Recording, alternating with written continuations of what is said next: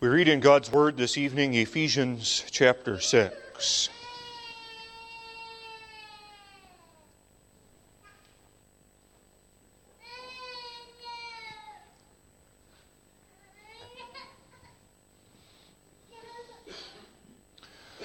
Children, obey your parents in the Lord, for this is right. Honor thy father and mother, which is the first commandment with promise, that it may be well with thee, and thou mayest live long on the earth. And ye fathers, provoke not your children to wrath, but bring them up in the nurture and admonition of the Lord. Servants, be obedient to them that are your masters according to the flesh, with fear and trembling and singleness of your heart, as unto Christ, not with eye service as men pleasers, but as the servants of Christ, doing the will of God from the heart, with good will doing service as to the Lord and not to men, knowing that whatsoever good thing any man doeth, the same shall he receive of the Lord, whether he be bond or free. And ye masters, do the same things unto them, forbearing threatening, knowing that your master also is in heaven, neither is there respect of persons with him. Finally, my brethren, be strong in the Lord, and in the power of his might. Put on the whole armor of God, that ye may be able to stand against the wiles of the devil. For we wrestle not against flesh and blood, but against principalities, against powers, against the rulers of the darkness of this world, against spiritual wickedness in high places. Wherefore take unto you the whole armor of God, that ye may be able to withstand in the evil day, and, having done all, to stand.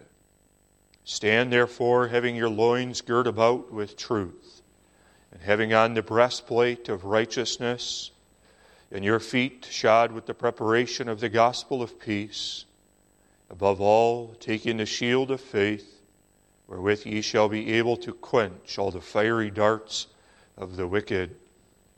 And take the helmet of salvation and the sword of the Spirit, which is the word of God, praying always with all prayer and supplication in the Spirit, and watching thereunto with all perseverance and supplication for all saints.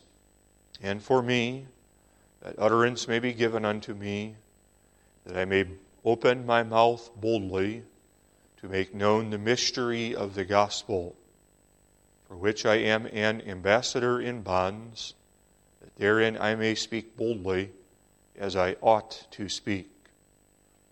But that ye also may know my affairs and how I do, Tychicus, a beloved brother and faithful minister in the Lord, shall make known to you all things, whom I have sent unto you for the same purpose, that ye might know our affairs, and that he might comfort your hearts. Peace be to the brethren, and love with faith, from God the Father and the Lord Jesus Christ. Grace be with all them that love our Lord Jesus Christ in sincerity. Amen. Thus far we read God's holy and inspired word. May God add his blessing to the reading of the Scriptures. The text that we consider this evening is the first half of the 14th verse of this chapter. Stand, therefore, having your loins girt about with truth.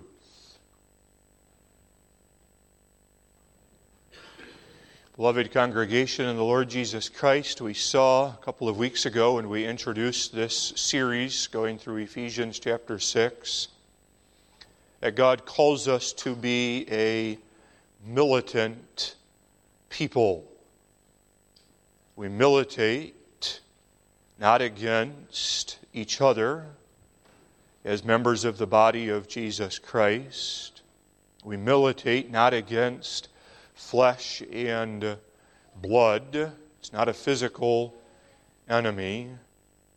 But we are to be militant against the great enemy of the church, of Jesus Christ. We are to fight against the devil, who is described elsewhere in Scripture as a roaring lion, seeking whom he may devour. Against this enemy, God calls us to fight. Almighty God in heaven determines who will be His soldiers. He has called you to be His soldier, and He calls you to make use of the weapons and fight against the enemy. Onward, Christian soldiers, marching as to war. For us to be successful in this battle against the devil, we need protection. God, in His tender love and affection for you, does not send you into the heat of the battle without the necessary protection. But He gives unto you that which you need so that you can stand up, withstand against the wiles, the methods of the devil. 6 different pieces that are listed here as part of the Christian's armor. And the first piece of armor that God gives us is truth. Stand, therefore, having your loins girt about with truth. It seems, as one evaluates the church world of today, that the church is almost ashamed of this armor of truth. The church is glad to talk about the gospel, the good news. The church is glad to talk about peace and love and fellowship. But will the church take an unwavering stance on truth? Or is the church almost embarrassed of the fact that she has truth given to her, and that truth separates her from the world? Let's consider this evening the girdle of truth. First, we'll see its identity, then our girding, our putting on this truth, and then third, its significance. First, we face the question of what was a girdle. It's not language that we commonly use today. And of what significance was a girdle to a Roman soldier. For the Jews who lived upon the earth at the time of Paul, and even the Gentiles, they would have been very familiar with this idea of a Roman soldier, because there were Roman soldiers stationed all over the place. So you didn't have to look hard to find a Roman soldier and see the particular armor that that soldier had. But we don't have Roman soldiers stationed at the end of our streets, outside of our doors. And so we have to look at this from the perspective of the Jews and the Gentiles at this point in time. What would this girdle look like upon a Roman soldier? A girdle, most basically, is a belt. It's a leather strap that would go around the lower torso or the waist of a soldier. It would then either be buckled if there was some sort of a latch, or it could be tied together, knotted together, and tied in some form of a knot to hold that girdle or that belt in place.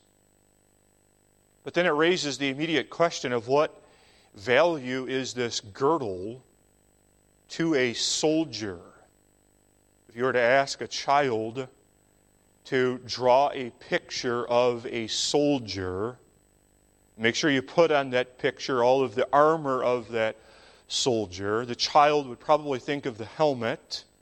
The child would think of the breastplate, perhaps, the shield to protect that soldier, but would the child think of putting a belt on the soldier? So why does Paul list this out here as the first piece of defensive equipment that the soldier is to have? There are two basic functions to the girdle for a Roman soldier. The first function of the girdle was it helped secure the clothing, what oftentimes was the loose clothing of the soldier in place. Soldiers at that time would wear what is called a tunic, which is somewhat like a modern-day dress. It would be a loose, flowing sort of robe draped over the shoulders of the soldier. Now, it's true that Roman soldiers did not have as long of a tunic. Some tunics would go down to the feet, but they understood that it was wise to shorten that up a little bit. So the tunic would go down perhaps to about the length of their knees. But even then, the tunic still was loose. And that tunic could get in the way of the actions of the soldier. If the soldier needed to quick grab his sword from his side, well, if the tunic was loose or flapping, that tunic could get in the way of him grabbing his sword. And so the first function of the girdle was to hold in place all of the clothing of the soldier so that he could run freely without worrying about his tunic coming off or without worrying about his tunic getting in the way as he reached for his weapons. The second function that a girdle had for a Roman soldier was this. It was a place to store weapons. Oftentimes there would be on the girdle, the belt, a sheath, some sort of a leather holster. And in that sheath, then he could store, the soldier could carry either his knife or a sword, which then could be drawn readily from that sheath and used to fight against the enemy. In fact, you see part of the wisdom of the Apostle Paul here, even in the order in which he lists out these pieces of armor for the Christian. He doesn't tell the Christian first to pick up the sword, but first he says put on the girdle. You have to have your girdle in place first with the sheath on it so that when the time comes to pick up the sword, you can store the sword inside the sheath on the girdle. And so what then do both of these things show to us about the place of the girdle in the life of the soldier? Do not both of these things reveal unto us that they indicate preparedness on behalf of the soldier? If he is going to be ready to go out in battle, if he is going to have freedom of movement and not be cumbered down with his garments, if he is going to have all of his weapons in place, easily accessible on the side of his hip, it's necessary then that that soldier have that belt in place before the battle starts. You're not going to put the girdle on when you're in the heat of the battle. When the enemy is standing there face to face with you, You're not going to say, oh, right now would be a good time for me to put my girdle on. At that point, it's too late. The girdle gets put on ahead of time before you come into close quarters with the enemy. That's the idea here of a girdle. Now, Paul calls us here to have girt about your loins truth. Stand therefore, having your loins girt about with truth. The girdle that you, as a soldier of Jesus Christ, are to put on yourself is the girdle of truth. And when Paul speaks here of truth, Paul is speaking of the objective reality that is the truths of God's Word. It is true that one can speak of truth from a subjective point of view. Truth from a subjective point of view means to be trustworthy, to be dependable. And that's an important implication of truth. If you have truth in your life, then you ought to be that person who is dependable, so that your yea is yea and your nay is nay. But that's not the primary emphasis here of the Apostle Paul. Paul says, take this and wrap this round about you. And that which you are to have wrapped about you, even as a belt or a girdle is wrapped about you, is the objective reality of the truths of God's Word. This is how you are going to be prepared to fight against the devil. Paul speaks of truth as truth is given by God Himself. Truth. It's the body of knowledge contained in the Old and New Testaments. Truth. It is what the devil hates. You see this, do you not? How the devil wars against truth. The spirit of our age is the spirit of postmodernism, taught in universities, even Christian universities. The idea that truth is subjective, it's fluid.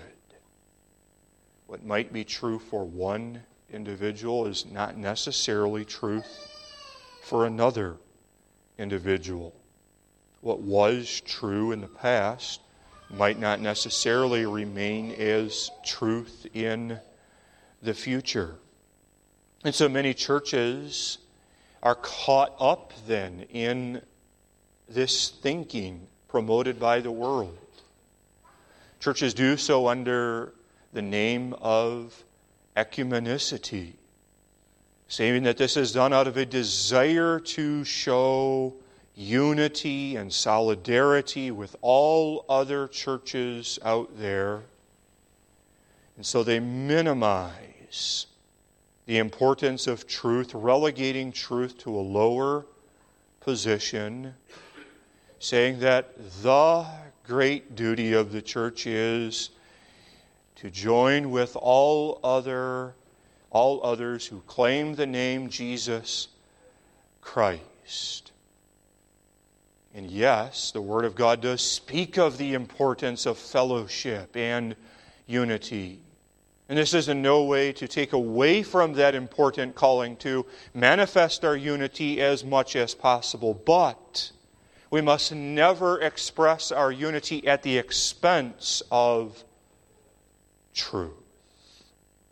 Stand, therefore, having your loins girt about with truth. how important is truth to you? Do you love it and pursue it? Do you study truth? The Scriptures throughout emphasize the importance and the value of truth. How valuable is truth? Without truth, there is no access unto the Father. For Jesus is the way, the truth, and the life. John 14, verse 6. How important is truth? Without truth, there is no worship of God. For God is spirit, and they that worship Him must worship Him in spirit and in truth. John 4, verse 24. How important, how valuable is truth? Without truth, there is no sanctification, no holiness. Jesus prayed, John 17, verse 17, sanctify them through thy truth. Thy word is truth. How important is truth, this objective body of knowledge that God has given unto the church in the Bible? It's this important, beloved. Without truth, there is no comfort. For Jesus Christ promised that He would send another Comforter, even His Spirit, who is the Spirit of truth. John 14, verse 17. The wise king of Israel understood the importance of truth being given to the next generation. He instructed Israel, Proverbs 23, verse 23, buy the truth and sell it not.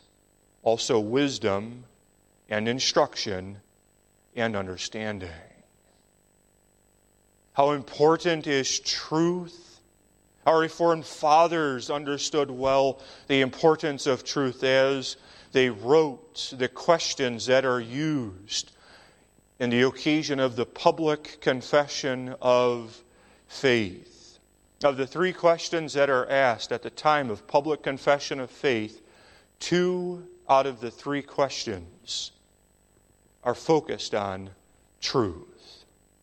The first question, do you acknowledge the doctrine contained in the Old and New Testaments and in the articles of the Christian faith and taught here in this Christian church to be the true and complete doctrine of salvation? The second question, have you promised by the grace of God to adhere to this doctrine, to reject all heresies repugnant thereto, and to lead a new godly life? Why is it that truth was not only so valuable to our Reformed fathers, was not only so valuable to ancient kings of Israel, but also, beloved, is important and valuable to you and to me? Why is it that fathers pray that their children will have the same love for truth that they have? Why is it that mothers desire that their children walk according to truth and not according to the lies of the devil? It's this, beloved, is it not? Because the truth that God has given unto us is a living and a powerful truth. It's a saving truth, and it's a divine truth. It's a truth that reveals unto us the mysteries of the kingdom of heaven. It's a truth that sets before us, who are children of this earth and who are creatures of the dust, the glory and the greatness, the love and the mercy of our Father who is in heaven. It is by truth that God speaks unto us, His people. It's by truth that God calls us out of darkness and into His marvelous light. It's by truth that God summons us unto Jesus Christ and works within us a sorrow over the sins that we have committed. It is by the truths of God's Word that God reveals unto us the glory of His Son, Jesus Christ, who is the way, the truth, and the life. That's why we love truth. We're passionate about truth because the truths of the Word reveal unto us God Most High. Now take this girdle of truth and wrap that girdle around yourself. But how are we to be girded with truth? We recognize the difficulty of putting truth on. We confess at the outset that we are by nature ignorant of truth, woefully ignorant of it. Children are not born with a mind that is naturally filled with truth, but they must be taught and instructed in the truths. And because of our ignorance about the truths of God's Word, we stand exposed to the fiery darts of the devil. And there are times where we do not even know how vulnerable we are because of our ignorance. And our response may not be in a situation like this, I'm going to trust that somebody else will step up to the plate. After all, that's not really my job, is it, to be the one who knows truth, who defends truth against the lie? Isn't that the duty of the minister, the duty of the elders, the duty of the assemblies of the churches at classes or at synod? And so I'm going to take a back seat on this, and I'm going to allow others to lead the way here in putting on this girdle of truth. And I'm going to show my confidence in them that I'm just going to hide behind them in the day of battle and trust that they have this girdle of truth on. Notice that Paul makes no exceptions here about whose duty it is to put on the girdle of truth. Everyone, male and female, old and young, are called to take this girdle and wrap it around themselves. This is a discipline, putting on the girdle of truth. It's not something that we automatically or naturally do, but it's a spiritual discipline. And I believe it's important for us to acknowledge that reality. It is a discipline. Otherwise, we can become prone to become very discouraged in our pursuit of truth.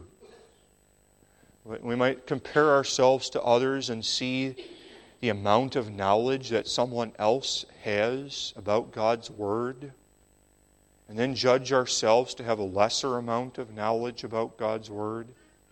And then because we conclude that we don't know as much as someone else, we can become very discouraged and think, well, it just comes more naturally for that person to study truth. It doesn't come so naturally to me, so then we can become defeated and give up in our pursuit of truth. And that's why I believe it's so important that we understand this is a discipline, the study and the pursuit of truth. Even for those who have more natural gifts given to them by God Himself, even for them, the study of the truths of God's Word is a discipline. It's something that we all can grow in our abilities to do.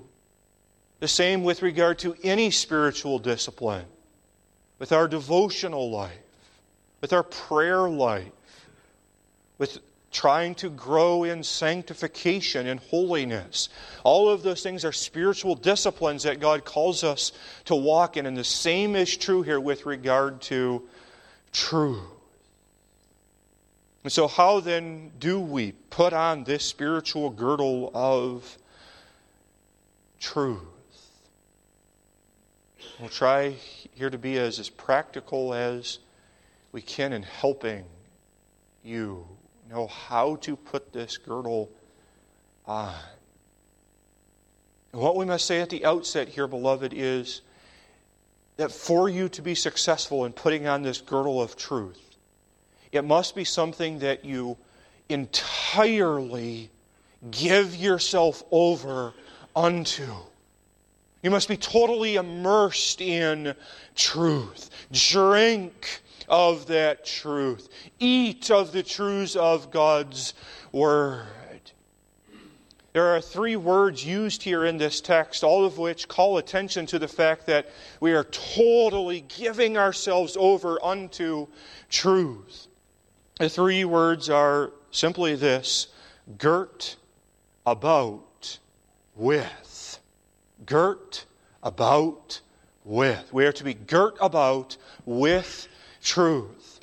Girt about means wrapped all the way around. Think of a belt. If a belt does not wrap all the way around the waist of an individual, that belt is worthless. The only way that the belt is of any value is if the belt is long enough to go all the way around the individual. And that's a picture here of truth. If we say that we're surrounded mostly by truth, but we have just a small opening here where truth doesn't wrap all the way around us, then that truth doesn't defend us. The devil, he's a smart and a cunning individual. And the devil will find that breach in the walls of truth. And the devil will simply go where there is that opening. And so it's necessary that truth go all the way around us. And then there's that word with. Be girt about with truth. And another way that word with could be translated is in. Be girt about in truth. We're to live in the truths of God's Word. We're to be in the church where the truths of God's Word are explained unto us. We're not to make excuses about how and why we can miss worship services for church. We're to be in the truths of God's Word.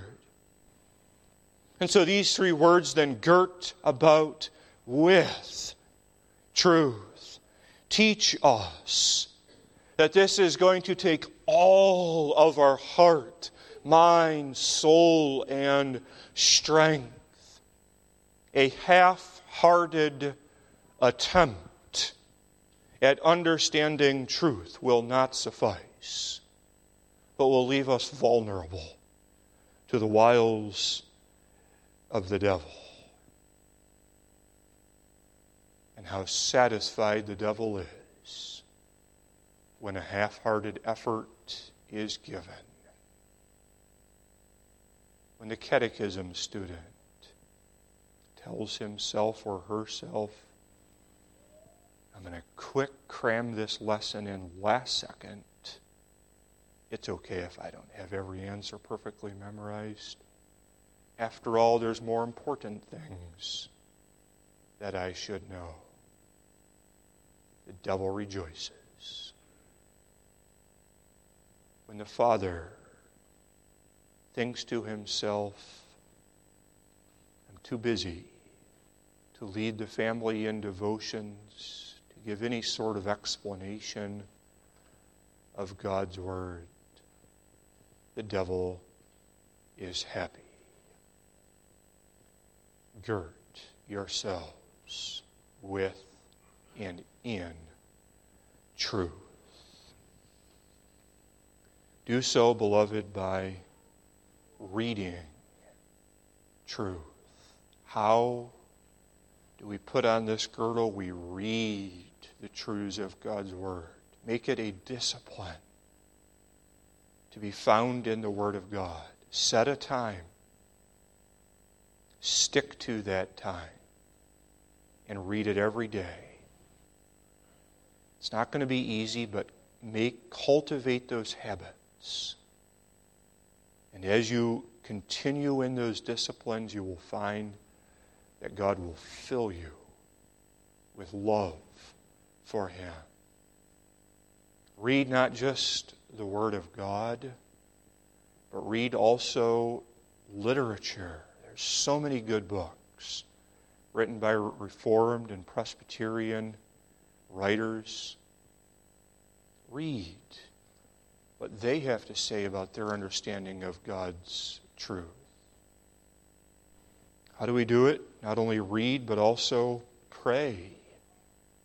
Pray for wisdom to understand the truth. That's the conclusion that Paul himself gives at the end of listing out all of the armor of the Christian. In verse 18, he concludes, praying always with all prayer and supplication in the Spirit, watching thereunto with all perseverance and supplication for all saints.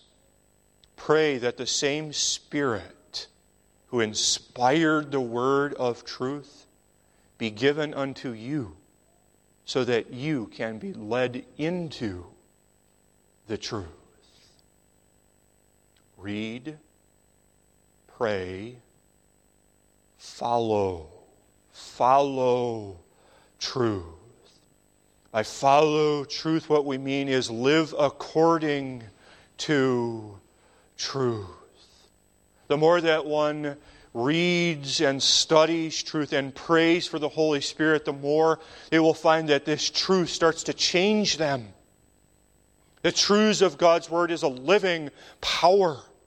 And as that Word of God finds entrance into your hearts, it will transform you into the image of God's only begotten Son.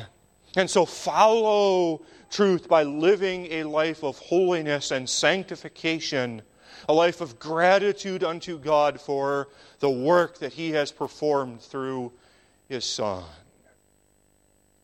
Read, pray, follow, and then finally, love. Love the truths of God's Word. Nobody can make you love truth. Nobody can force a child to love or appreciate the truths of God's Word. But where man is unable, the Spirit is able. Love it. If truth is merely a doctrine to which we give our intellectual assent, then we are guilty of dead orthodoxy. The more you see that Jesus is the truth, then the more you will love that truth.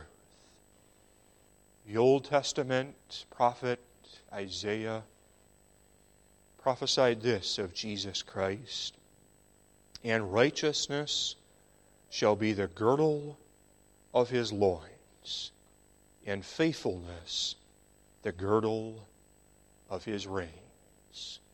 Isaiah 11, verse 5. if Jesus Christ was girded about with truth, how much more so is it not the case that we need truth?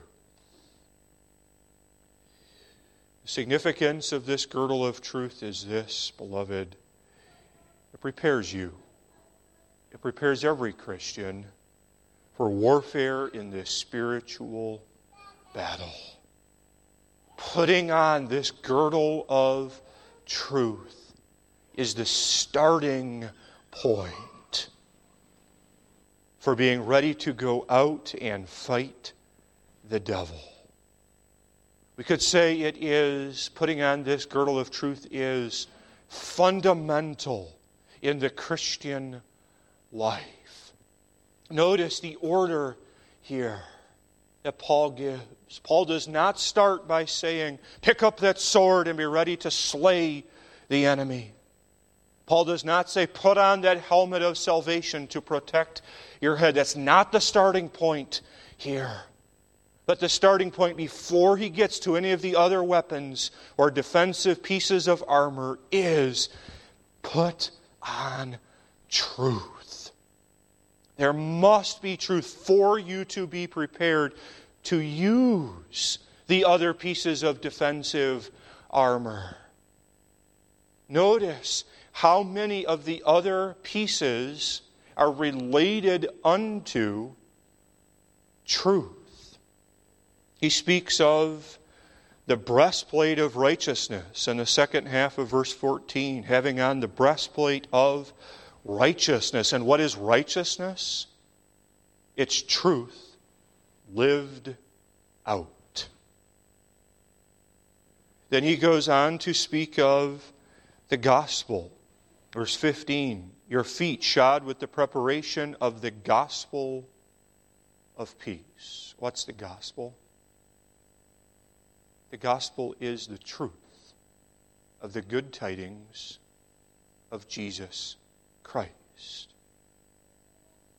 And then in verse 17, the sword of the Spirit, which is the Word of God. Truth. For you to be able to put on any of the other pieces of the defensive armor, you must start with truth.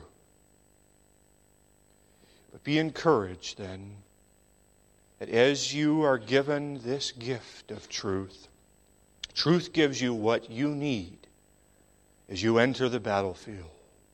Truth gives you the ability to identify who the enemy is, so that you do not ruthlessly swing your sword around and hurt or even kill an innocent person. Truth gives you the ability to see the work of the devil, who has many methods and great power at his disposal, but truth gives you the spiritual discernment to recognize where he is tempting you. And then truth gives you the ability to resist temptation after you have identified him. Jesus, when he was tempted 3 times over by the devil, responded with truth. It is written. The truths of God's Word, as they live in your heart, strengthen you to resist the temptations of the devil. And then, what does truth do? Truth gives you boldness, confidence, as you go forth into battle. Truth gives you to know that you do not fight alone, but there are legions of angels sent by the Lord of hosts himself, who protect you in that day of battle. And truth gives unto you to know that in principle, the battle already is won through the triumphant words of the captain of our salvation. It is finished. Amen. Let us pray. Our Father and our God in heaven, help us to search for truth even as one searches for a hid treasure. Wilt Thou fill our hearts with love and passion and fervency for Thee? Wilt Thou help us to be children of the light?